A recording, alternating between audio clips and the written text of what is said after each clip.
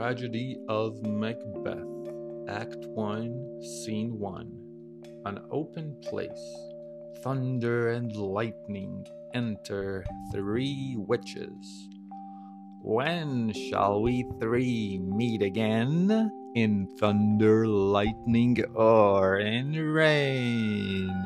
When the hurly-burly's done, when the battle's lost and won, that will be ere the set of sun, where the place upon the heath, there to meet with Macbeth, I come, grey Malkin, paddock calls anon. Fair is foul, and foul is fair. Hover through the fog and filthy air. Exeunt.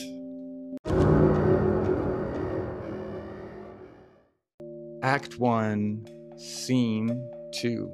A camp near forest. Alarum within. Enter King Duncan, Malcolm, Donalbain, Lennox with attendants, meeting a bleeding captain. What bloody man is that? He can report as seemeth by his plight of the revolt the new estate. This is the sergeant who, like a good and hardy soldier, fought 'gainst my captivity. Hail, brave friend, say to the king the knowledge of the broil as thou didst leave it. Doubtful it stood, as two spent swimmers that do cling together and choke their art, the merciless MacDonald, worthy to be a rebel, for to that the multiplying villainies of nature do swarm upon him. From the western isles of kerns and gallow glasses is supplied, and fortune on his damned quarrel smiling showed like a rebel's whore, but all's too weak. For brave Macbeth, well, he deserves that name, disdaining fortune with his brandished steel, which smoked with bloody execution like Valor's minion carved out his passage, till he faced the slave, which ne'er shook hands nor bade farewell to him, till he unseamed him from the nave to the chops, and fixed his head upon our battlements. O valiant cousin, worthy gentleman, as whence the sun gins his reflection, shipwracking storms and direful thunder break, so from that spring whence comfort seemed to come, discomfort swells. Mark, King of Scotland, mark, no sooner justice had with valor armed compelled these skipping kerns to trust their heels, but the Norwegian lord, surveying vantage with furbished arms and new supplies of men, began a fresh assault. Dismayed not this our captains, Macbeth and Banquo? Yes, as sparrows, eagles, or the hare, the lion, if I say sooth, I must report they were as cannons overcharged with doubled cracks. So they doubly redoubled strokes upon the foe, except they meant to bathe in reeking wounds or memorize another Golgotha. I cannot tell, but I am faint. My gaseous cry for help. So well thy words become thee as thy wounds. They smack of honor both. Go, get him, surgeons. Exit captain, attendant. Enter Ross and Angus. Who comes here? The worthy Thane of Ross. What a haste looks through his eyes, so should he look that seems to speak things strange. God save the king! Whence comes thou, worthy Thane? From Fife, great king, where the Norwegian banners flout the sky and fan our people cold. Norway himself, with terrible numbers, assisted by that most disloyal traitor, the Thane of Cawdor, began a dismal conflict till the Bellona's bridegroom, lapped in proof, confronted him with self-comparisons, point against point, rebellious arm against arm, curbing his lavish spirit, and to conclude, the victory fell on us. Great happiness that now Sweno, the Norway's king, craves composition, nor would we deign him burial of his men till he dispersed at St. Colm's Inch $10,000 to our general use. No more that Thane of Cawdor shall deceive our bosom interest. Go, pronounce his present death, and with his former title, greet Macbeth. I'll see it done. What he hath lost, noble Macbeth hath won. Exit.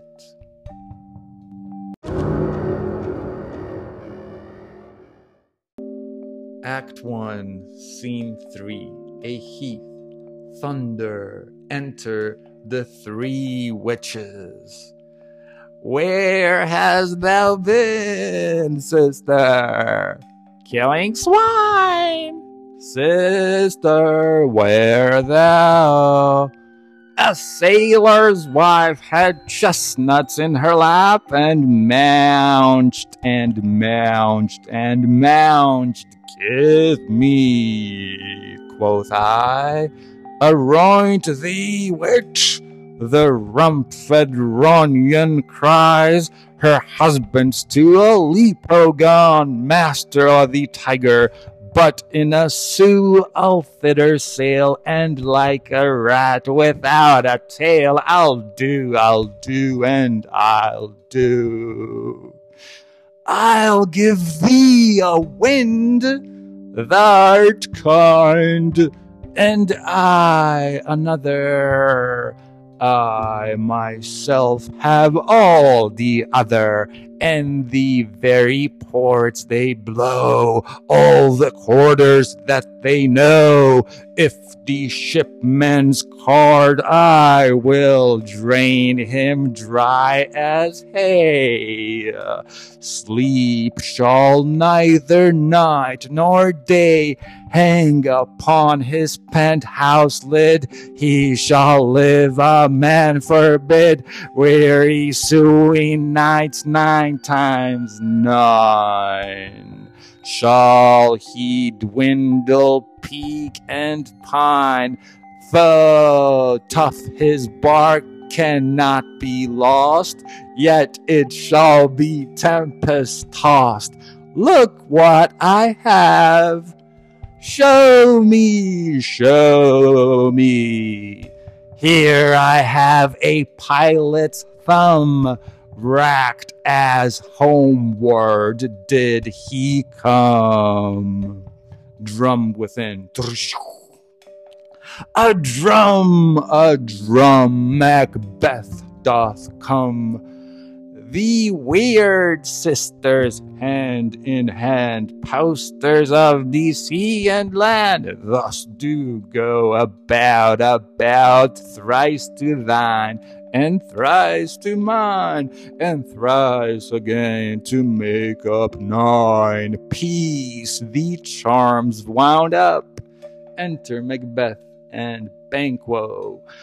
So foul and fair a day I have not seen. How far is it called to Forres? What are these? So withered and so wild in their attire, that look not like the inhabitants of the earth, and yet are on't. Live you? Or are you aught that man may question. You seem to understand me. By each at once her choppy finger laying upon her skinny lips, you should be women. And yet your beards forbid me to interpret that you are so. Speak, if you can. What are you? All hail, Macbeth! Hail to thee, Thane of Glamis! All hail, Macbeth! Hail to thee, Thane of Cawdor! All hail, Macbeth! That shalt be king hereafter. Good sir, why do you start and seem to fear things that do sound so fair? In the name of truth, are ye fantastical, or that indeed which outwardly ye show? My noble partner, you greet with present grace and great prediction of noble having and of royal hope, that he seems wrapped withal.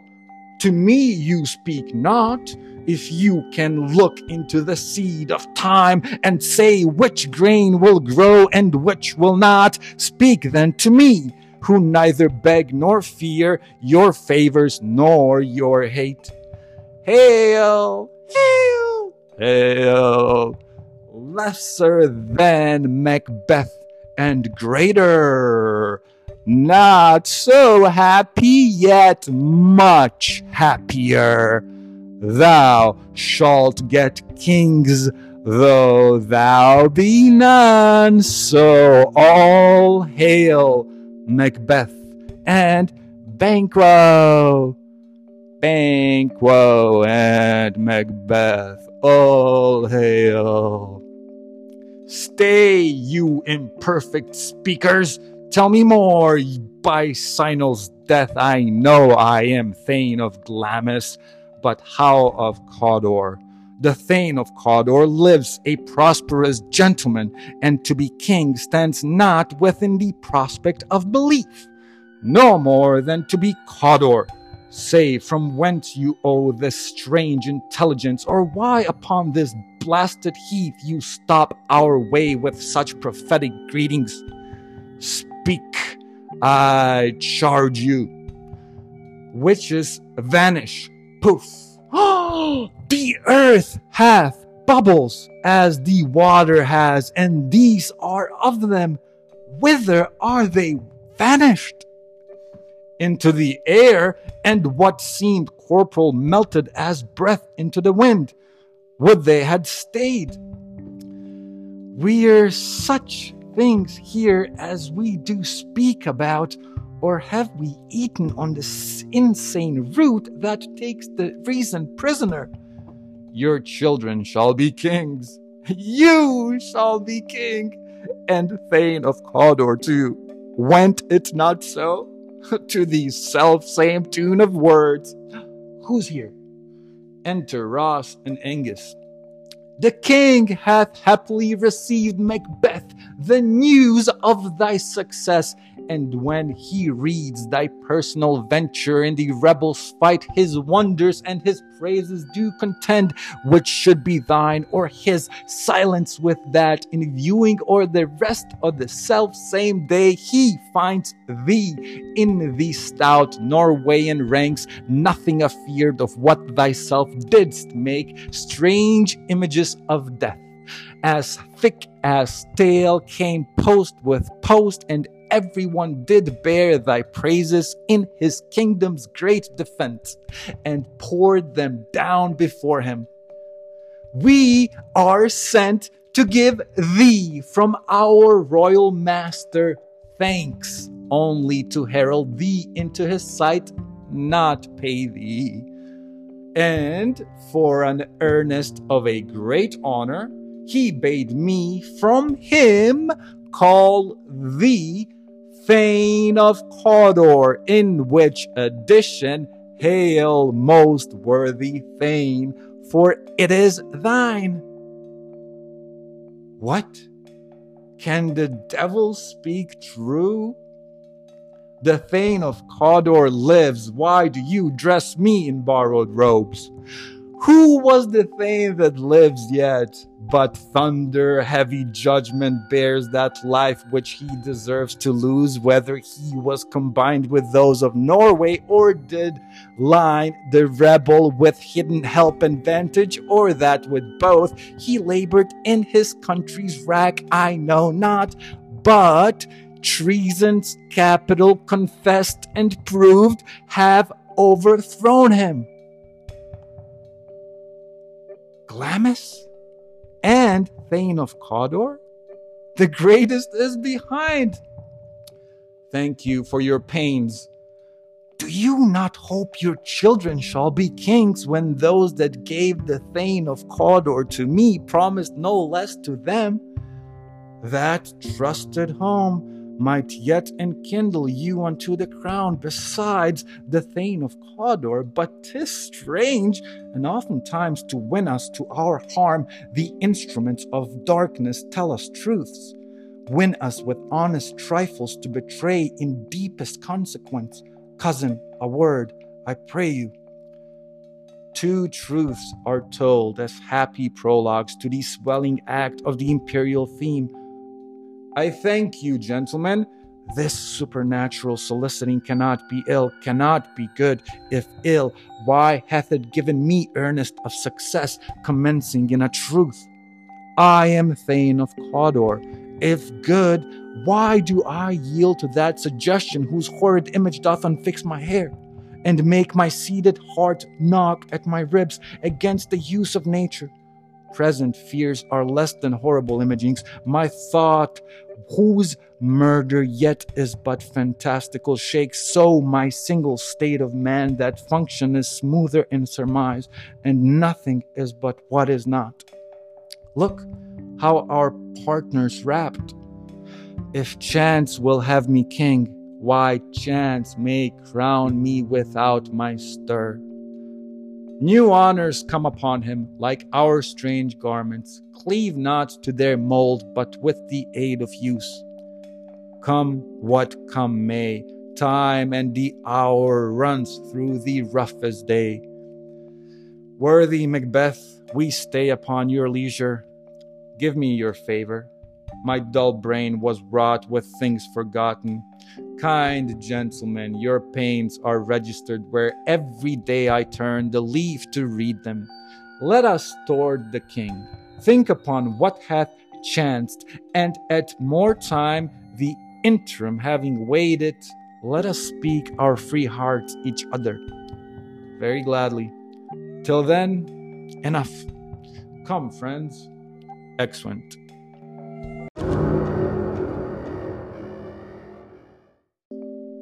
Act 1, Scene 4, Forest, a room in the palace. Flourish, entered Duncan, Malcolm, Donalbain, Lennox, and attendants. Is execution done on Cawdor? Are not those in commission yet returned?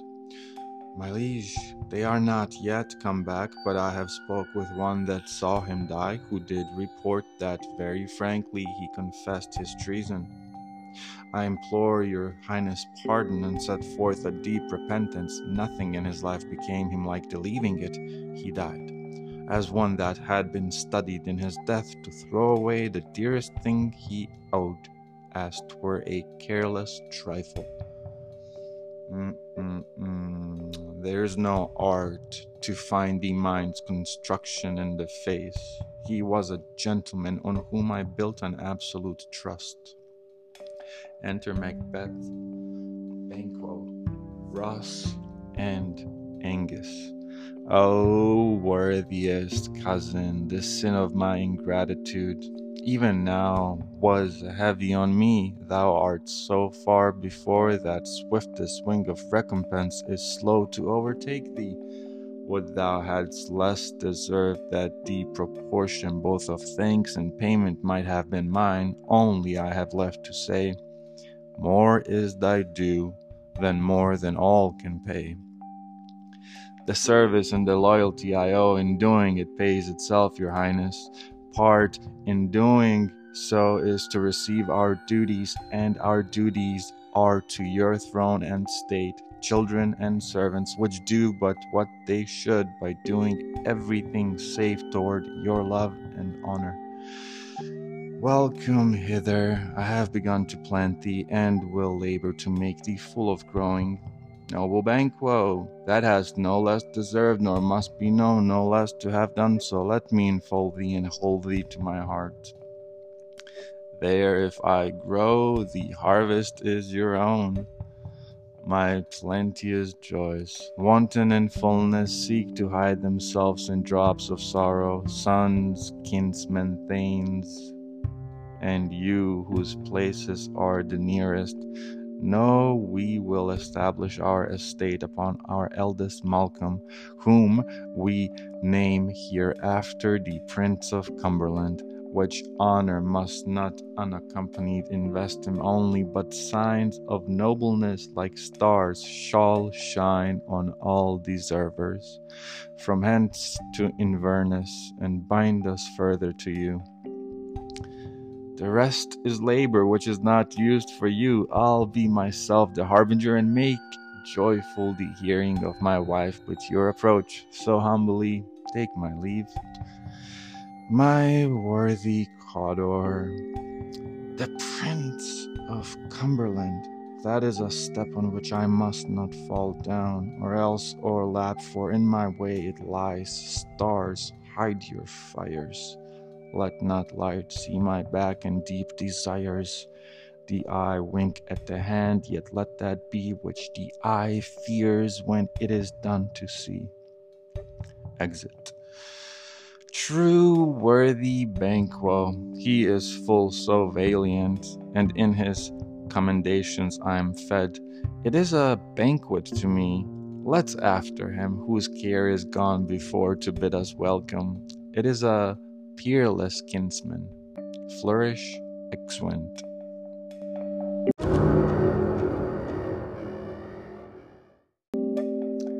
Act 1, Scene 5. Inverness, a room in Macbeth's castle. Enter Lady Macbeth, reading a letter. They met me in the day of success, and I have learned by the prefect's report they have more in them than mortal knowledge. When I burned in desire to question them further, they made themselves air, into which they vanished. While I stood wrapped in the wonder of it, came missives from the king, who all hailed me Thane of Cawdor, by which title before these weird sisters saluted me and referred me to the coming on of time with hail.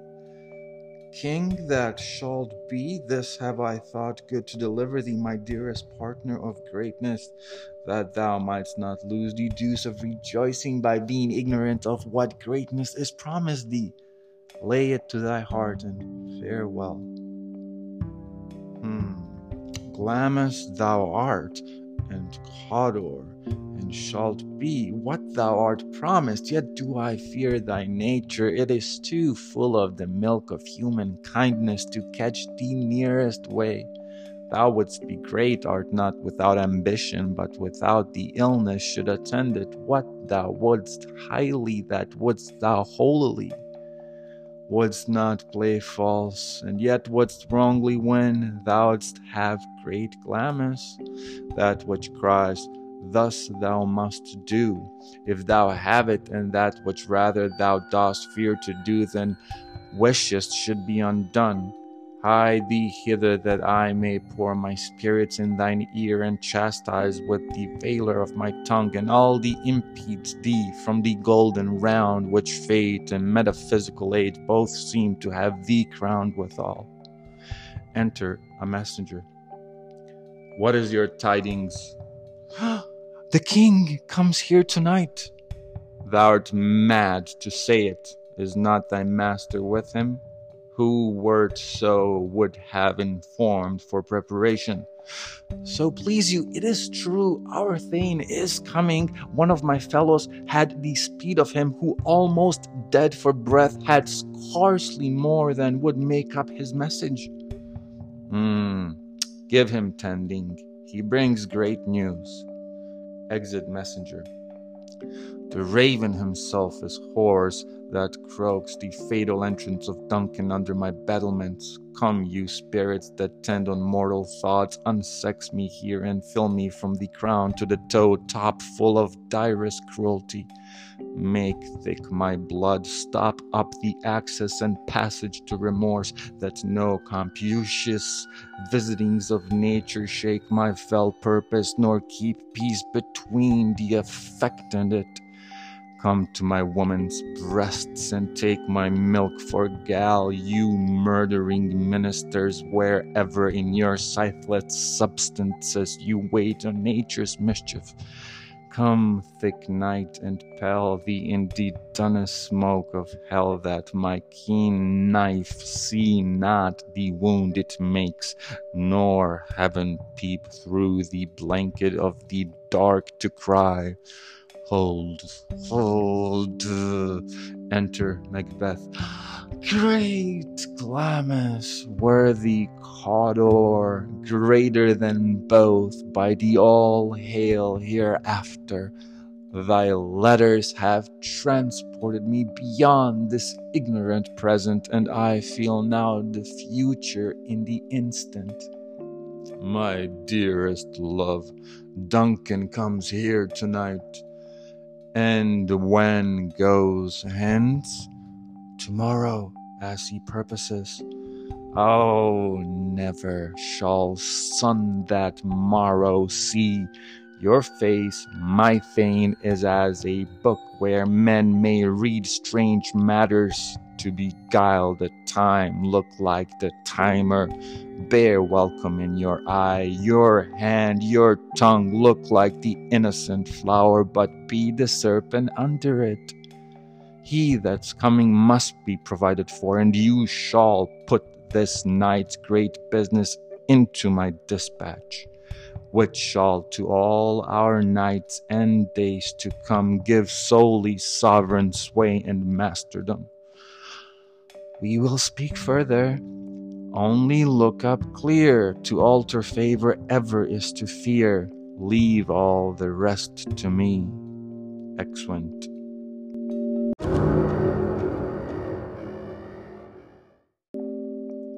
Act 1, Scene 6.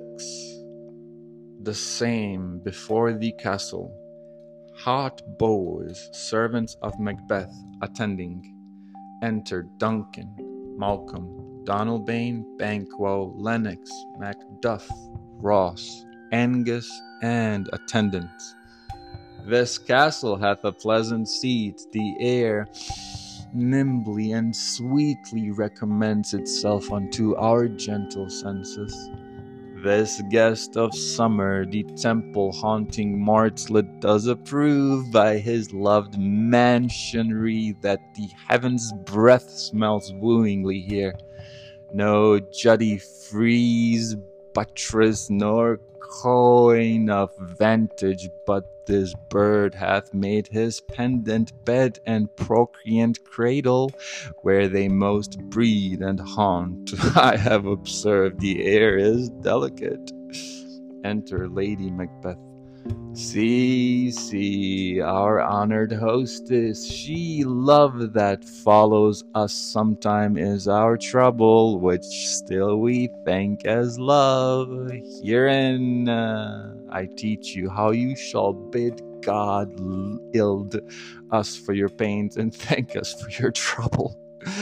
All our service, in every point twice done, and then done double, were poor and single business to contend against those honors deep and broad, wherewith your majesty loads our house, for those of old and the late dignities heaped up to them, we rest your hermits. Where's the Thane of Cawdor? We coursed him at the heels, and had a purpose to be his purveyor, but he rides well, and his great love, sharp as his spur, hath holp him to his home before us. Fair and noble hostess, we are your guests tonight. Your servants ever have theirs themselves, and what is theirs in compt to make their audit at your highness' pleasure, still to return your own. Give me your hand, conduct me to mine host. We love him highly, and shall continue our graces towards him. By your leave, hostess, exeunt.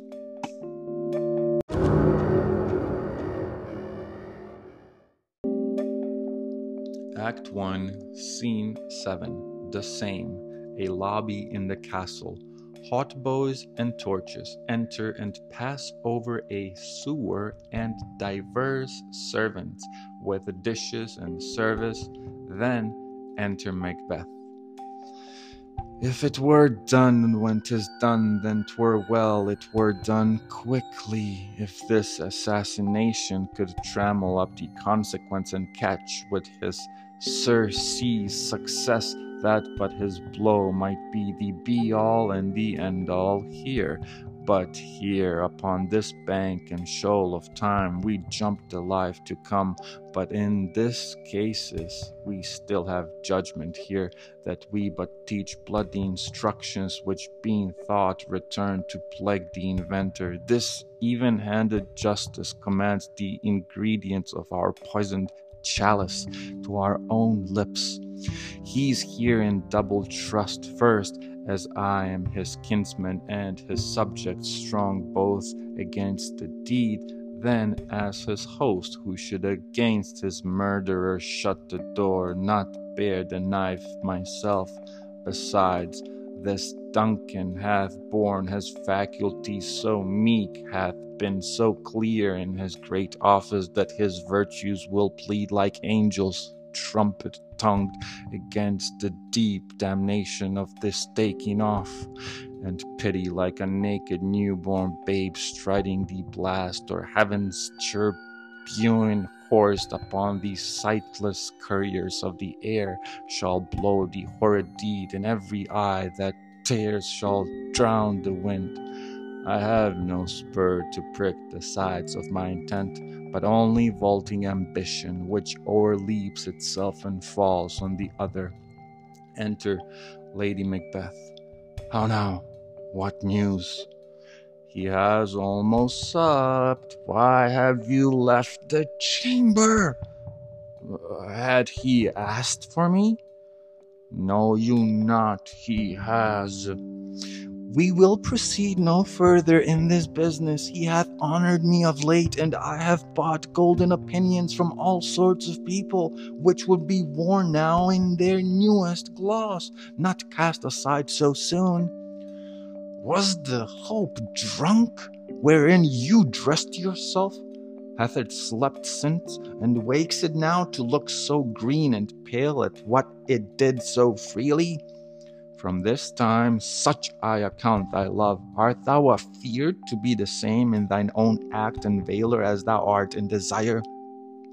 Wouldst thou have that which thou esteemest the ornament of life, and live a coward in thine own esteem, letting I dare not wait upon I would, like the poor cat in the adage?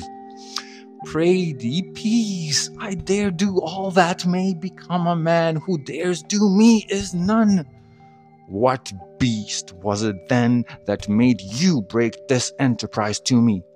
When you durst do it, then you were a man, and to be more than what you were, you would be so much more the man, nor time nor place did then adhere, and yet you would make both.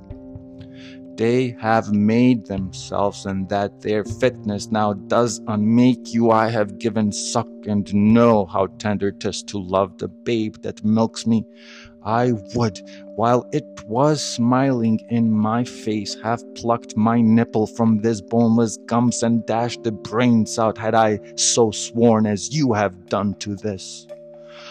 If we should fail, we fail. But screw your courage to the sticking place, and we'll not fail. When Duncan is asleep, whereto rather shall his day's hard journey soundly invite him, his 2 chamberlains will I with wine and wassail so convinced that memory, the warder of the brain, shall be a fume, and the receipt of reason a limbic only, when in swinish sleep their drenched natures lie as in death. What cannot you and I perform upon the unguarded Duncan? What not put upon his spongy officers, who shall bear the guilt of our great quell? Bring forth men, children, only, for thy undaunted metal should compose nothing but males. Will it not be received when we have marked with blood those sleepy 2 of his own chamber, and used their very daggers that they have done it? Who dares receive it other?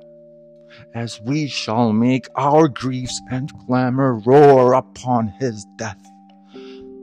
I am settled and bend up each corporal agent to this terrible feat of weigh and mock the time with fairest show. False face must hide what the false heart doth know. Exeunt.